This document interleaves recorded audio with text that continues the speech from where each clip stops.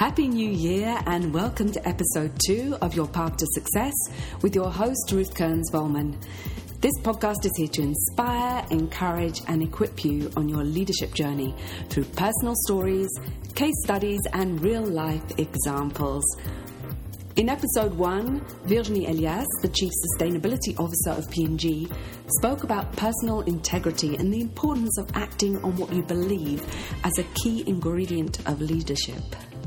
Acting on what we believe often requires us to take personal risk, or as Virginie so wonderfully put it, be brave, not perfect.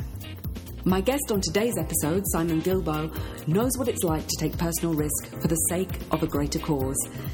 I was fortunate enough to be able to interview Simon back in October 2018 about his take on leadership and success after 20 years working in Burundi as a social entrepreneur.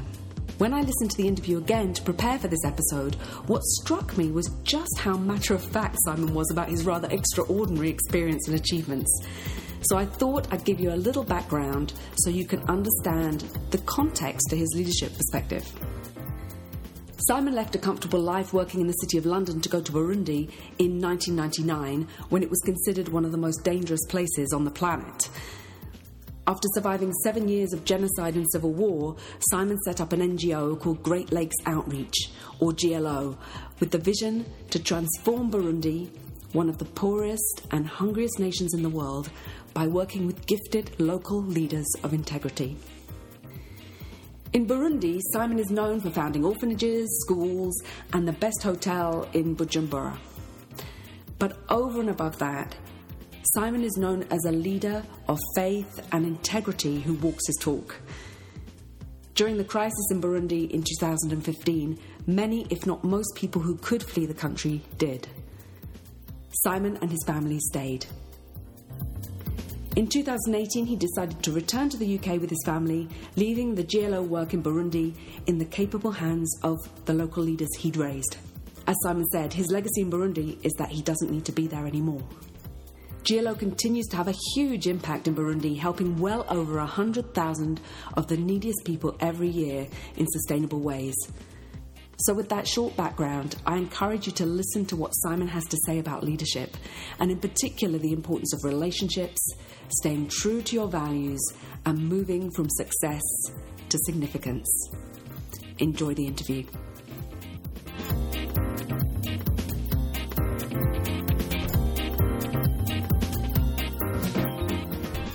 So today I have a very special guest, Simon Guilbeault.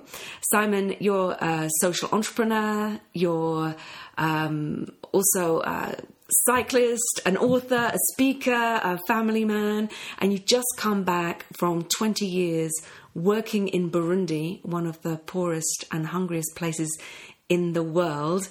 Welcome. Great, thank you. Great to be with you. And coming back from that experience, the first thing I wanted to ask you is what it was like to go to Buckingham Palace, because recently you won an award with your wife Lizzie. You won an MBE for your services in Burundi, and you came straight from Burundi to Buckingham Palace. What was that like? Well, it was great fun. It was surreal because literally we came back one day we're the second hungriest country in the world, and then the next day we drove into Buckingham Palace with our car that we just picked up, which was covered with splashed with bird turds. It was the roughest car, literally.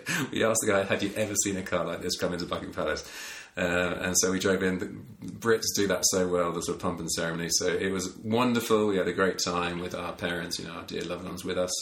And it was a great honour for us, but actually in receiving it, we received it for the team. We know that we represented a whole bunch of fabulous people in Burundi that have worked with us for the last 20 years. So it was to us, but we took it for the team. That's great. And it's a very public recognition, isn't it? And with everything that goes along with that. But what does success mean for you personally? What is your biggest success in your eyes? Well, I suppose the biggest thing I aspire to is to live authentically, to align the outworking of my life with the values I espouse. And now I'm a follower of Jesus, so that would be what defines how I choose to live. But looking at what other people would say that I've done well I know what I've done well, and I know what I haven't done well, and I would define success differently to how they define success. So for me, as I look at Burundi, we've been there 20 years. We built some incredible projects. I mean, but that's what I'd be known for. I'd be known for being this hotel that's number one on TripAdvisor, which is a social enterprise to create jobs and plough the profits back into outreach and training and education. I'd be known for, building these 5 schools and 3 orphanages and that sort of stuff. And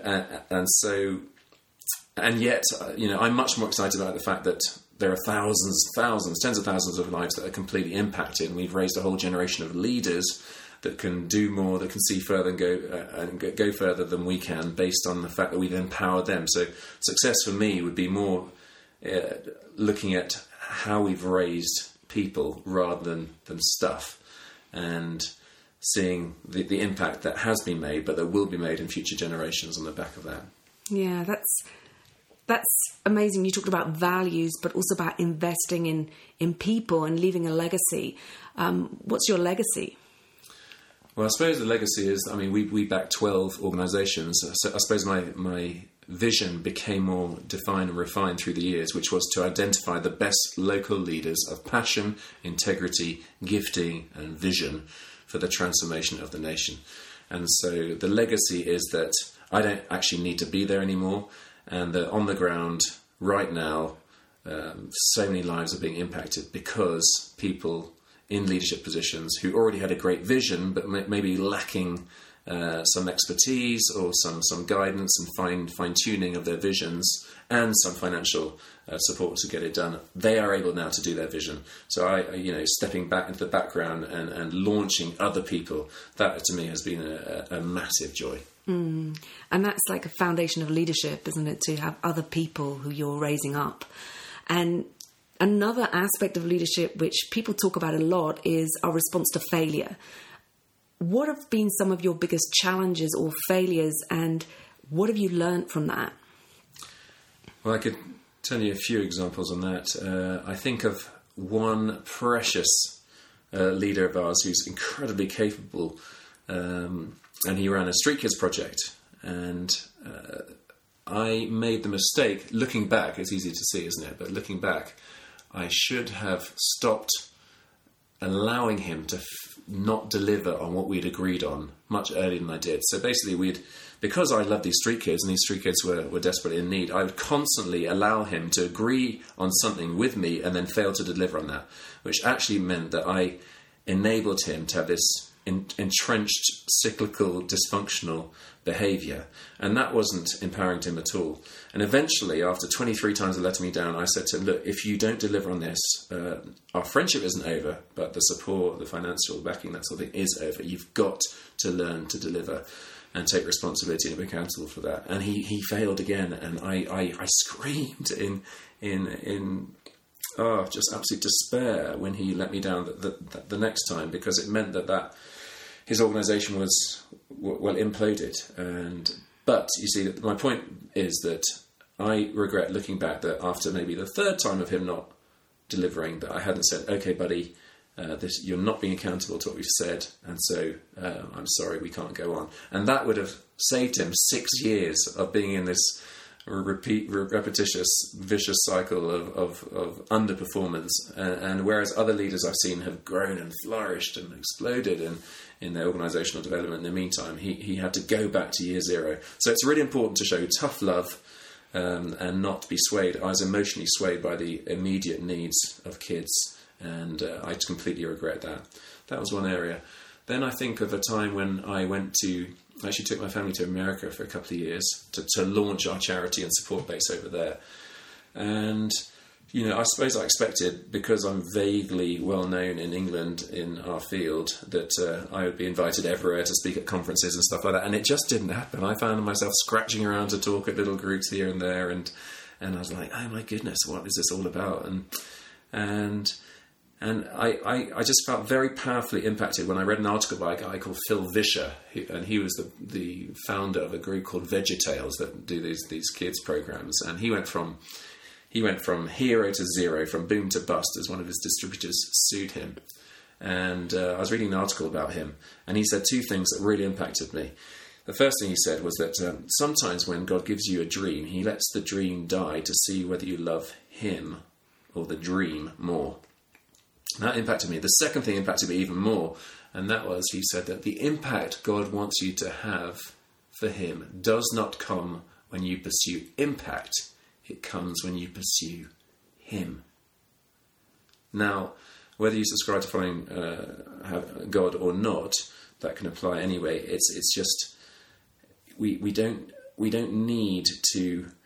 Well, we just need to have the right focus, and the focus is bigger than ourselves. And don't pursue impact. Pursue what you subscribe to in terms of your values and beliefs. And that was a real corrective for me. And actually, having sort of seen it as a failure, now as I look back, 6 years on from moving back to Burundi, after our short stint in the States, I see that we did build that the charity support base, and out of that is coming a hospital we're building and stuff like that. But it was a good clarifier of motivation, and my motivation is not to people please or to impress. It's to fulfil what I believe is a God-given vision to see the transformation of that nation by getting behind people. And it's not about me, it's not about ego, it's about other people being pushed forward on the stage, me taking a back seat and just enjoying seeing their successes as they stand on my shoulders and see further and are more effective. That's such an amazing lesson about success, isn't it? That success doesn't come when we go after the success, but when we go after like what's really important behind that.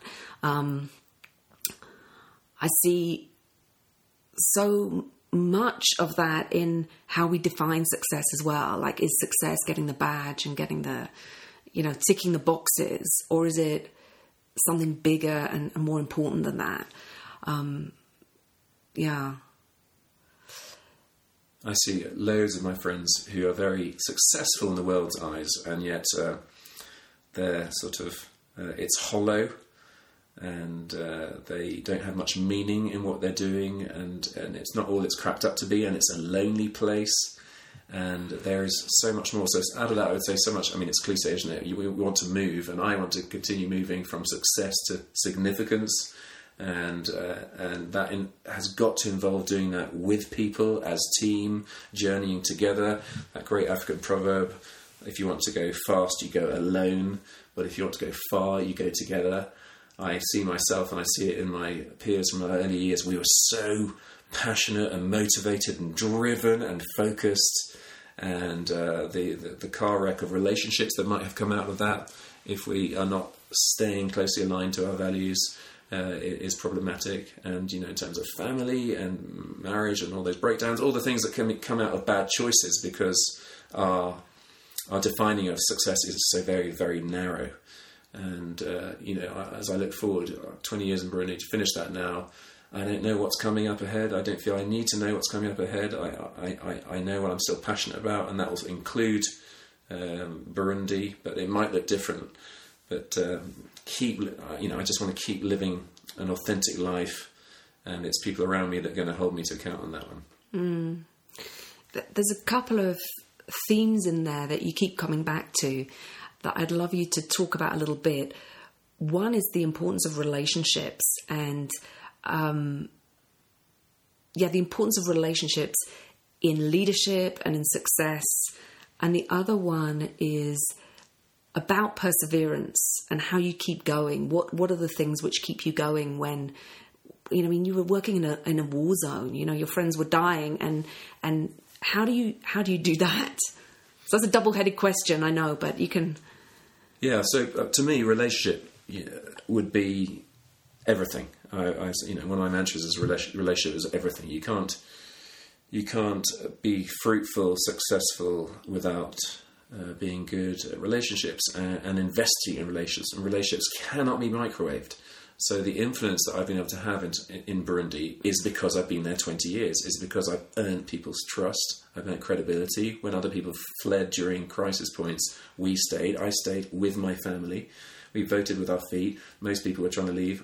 We stayed. So relationship. I look at 2015, a failed coup and horrible things happening, and amidst gunfire and burning roadblocks literally a few hundred yards away. I drew together our key leaders and I said, okay, this is going to cost us. Are we ready for this? Are you ready to die for what we're about to decide?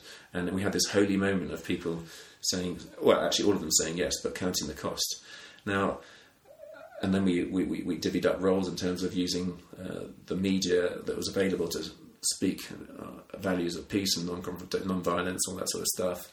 And we said, who's going to address the militias? Who's going to get church folk together? Who's going to get youth? Who's going to address the army? And the fruit of that work came because we had met for breakfast once a month as key leaders. For 5-6 years before that, we'd been away on retreats with our spouses. So there's an incredible depth of relationship. And so to me, relationship is absolutely critical.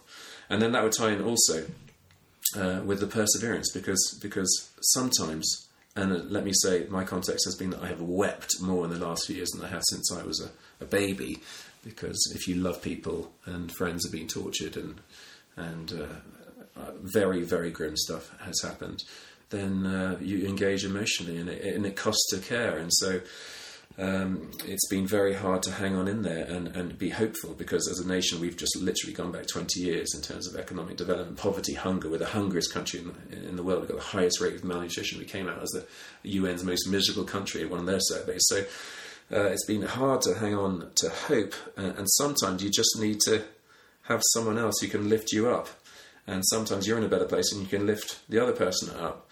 But often you are just hanging on in there by the skin of your teeth, going through, and clearly most listeners won't have been through a war zone conflict situation, but you could be going through a breakdown of relationship or financial problems, whatever, where you can't see the road ahead, and you've just got to hang on in there and persevere, put one foot ahead of the other. But you're not going to do that effectively alone.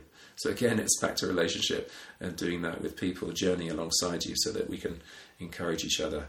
And I'm grateful for people around me that do that. I'm grateful, for example, in terms of accountability, that I've got a bunch of guys that will ask me the tough questions about how I'm doing in my journey, whether I'm compromising on my values. My best man, I don't actually really like him. His name's Dirk. And let me explain that. I don't really like him because when I get an email from him, literally I'm like, oh no, what have I done wrong now? Because he loves me too much to let me settle for mediocrity or compromise of who I am and the potential I've got to achieve, fulfill. So when I hear from him, even this week, he's picked me up on what my goals of what I'm doing right now. And I didn't reply to one email, so he followed it up again. We need people around us who love us too much to not challenge us. I'm very grateful for that. We all need a Dirk. Yeah. So here we are in beautiful Switzerland, one of the least hungry and least poor, the richest places in the world. You've come back from 20 years in Burundi. A lot of people in your shoes would be having some kind of midlife crisis now about what's next. How are you feeling about it? Well, it's interesting, isn't it? Because you say that, straight away I'm thinking, because I come from a wealthy background, and here we are in a chalet looking out the mountains, it is gorgeous, but you can have everything to live with and nothing to live for. And I think that is so many people on the success wagon. And that's why it's so important to move from success to significance. And I'm grateful that I've had that significance all the way. It's always been about a bit bigger picture than about myself. But a lot of people, their success has been quite narrowly defined and probably on closer analysis misdefined or it wasn't quite how it should have been defined. As we move forward, I'm transitioning back to life in the UK. I don't really see the road ahead. I've got a crazy year of speaking around the world with my family and homeschooling, world schooling. We're 2 months into that. We've got 8 months to go, and then we'll move back to the southwest of England, and I'll probably go 3 times a year trips back out to Burundi. So I'm still involved in that work. I suppose I need to work out at some stage whether my life work is Burundi as opposed to just 20 years. So are the next 20 years going to be Burundi? I don't know. But I'm very passionate about that nation. We are Burundian. We've got Burundian nationality. We've identified in that way with the people. And so I'm a networker, connector, author, all those ways of flagging out this beautiful broken country so that people get involved and support the ongoing work of turning that country around. Well, I, for one, am looking forward to seeing what's coming next, because knowing you, knowing your that you're a visionary, knowing the passion that you have, I can't believe that the next 20 years are going to be less exciting than the last 20 years. So thank you so much for coming. The last question I want to ask you is, if people want to hear more about your work in Burundi, or if they want to donate to your work in Burundi, how can they do that? Thanks. Yes, if you want to grab your pen and piece of paper to write this down, it's greatlakesOutreach.org. We've got Great Lakes, not the North American Canadian one, so Central Africa. So it's greatlakesOutreach.org. That gives information on all our work and giving options. And then if you want to follow what I'm up to, I've got a weird surname. So this is it. It's www.simongilbaud, GUILLEBAUD.com. Thanks very much. Thank you for listening to Your Path to Success with Ruth Kearns-Vollman. I found there's so much gold in this short interview with Simon Guilbaud. One of the things I found most compelling about talking to Simon is how he kept on coming back to the importance of relationships in answer to almost every question I asked him. Maybe I shouldn't be surprised. After all, he did say that one of his mantras is relationship is everything. For example, he talked about the impact of investing in relationships in building influence and trust as a leader, the impact of supportive relationships in building resilience and perseverance, the impact of accountability in relationships for staying true to your values and showing up at your best, and of course, the importance of investing in relationships and the next generation for leaving a legacy. As he so beautifully put it, you can't be fruitful or successful without being good at relationships and investing in relationships. Relationships cannot be microwaved. That's been my experience too. When I reviewed my year a month or so ago, I looked at the things I considered highlights or successes, and I could trace the source of every one of them back to relationships that I've been investing in faithfully, some of them for many years. But having someone hold you accountable, for example, doesn't happen by chance. You have to ask someone to do that. You have to give someone permission to do that. As you look forward to the year ahead, or even the decade ahead, I want to encourage you to consider how you will nurture healthy relationships. They say you become like the 5 people you spend the most time with. So perhaps start there by noting who you're spending the most time with currently. Then here are some questions you can reflect on. Which relationships will you choose to invest in? What types of relationships are you perhaps missing in your inner circle? How will you develop your relationships? Maybe you need a Dirk like Simon has, someone who you will explicitly give permission to ask you the tough questions about how you're living up to your values. Maybe you need an encourager or a cheerleader who's able to lift you up when you're struggling. Maybe you need a mentor, or maybe it's time for you to become a mentor or an encourager to someone else. If you've enjoyed today's podcast and you want to receive some inspiration, encouragement, and practical support on your leadership journey, then don't forget to subscribe to my podcast so you don't miss the next episode. In episode 3, I will share more about some of the key themes around authentic leadership and how we define success raised by Virginie and Simon in episodes 1 and 2. And for those of you who live in the Geneva region, I also want to let you know about my next one-day workshop on the 18th of January in Divonne-les-Bains. The workshop is called Your Launchpad to Success, and it's designed to help you clarify your purpose and vision and put concrete actions in place so that your day-to-day life reflects what's most important to you. If you're interested, you'll find more information on my website, and you can register for the day before the 9th of January. The website address is yourpathtosuccess.ch/events. Have a great start to 2020 and keep in touch.